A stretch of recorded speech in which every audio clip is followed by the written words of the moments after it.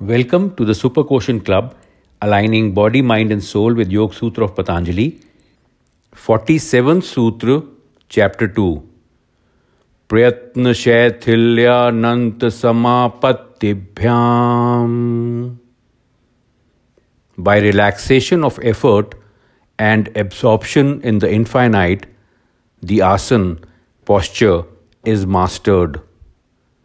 The previous sutra defined asana as steady and comfortable. The present sutra tells us how to get to that state. There are two parts to the statement.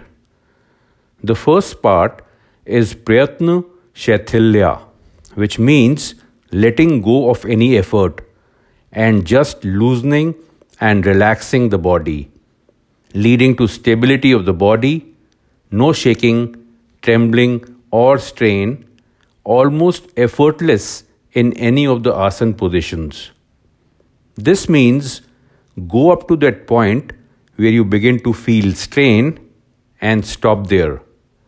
For the second part, ananta samaapatti, the literal meaning of the word anant is infinite or vastness.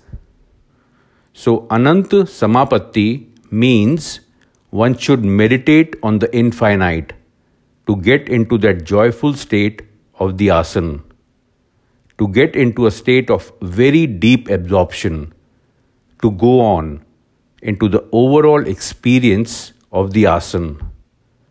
There is infinite potentiality within us. Contemplate the infinite. So Patanjali says, stop when strain is experienced, but go on gently. So this sutra guides us how to get to that state of being steady and comfortable, sthir and sukham. Asana becomes sthir through prayatna shaithilya, and it becomes sukham through ananta samaapatti. Relaxation of effort leads to steadiness of the asana, because it is the effort which makes the mind and consequently the asana unsteady. And meditating on the infinite makes the asana joyful, because mind experiences joy when it expands into the infinite. This is true of the yoga posture and also the posture called life. When there is some strain or trouble in our life, remember this: do not struggle to get out of it, because that will make it worse. It is just like if we don't know swimming and are thrown into water, if we struggle to survive, we will sink deeper into the water. And if we become still and relaxed, we would come up and start floating. There should be minimum struggle, knowing that the intelligence in the body, which created this body and sustains it, is capable of handling any situation that arises in life. There is no need to get worried about it now.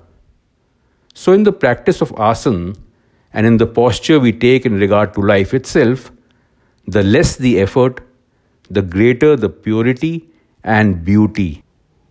We must remember that the eventual goal of all yoga practices is to be able to sit and meditate for extended periods of time, so we can finally attain the state of chitta vritti nirodha, total cessation of the fluctuations in the mind, which has been defined by Patanjali as the goal of yoga.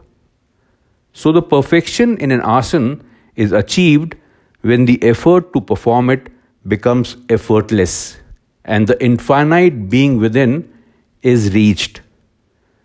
As the body assumes this posture, we assume a certain posture in regard to life and in all relationships, and it all becomes effortless.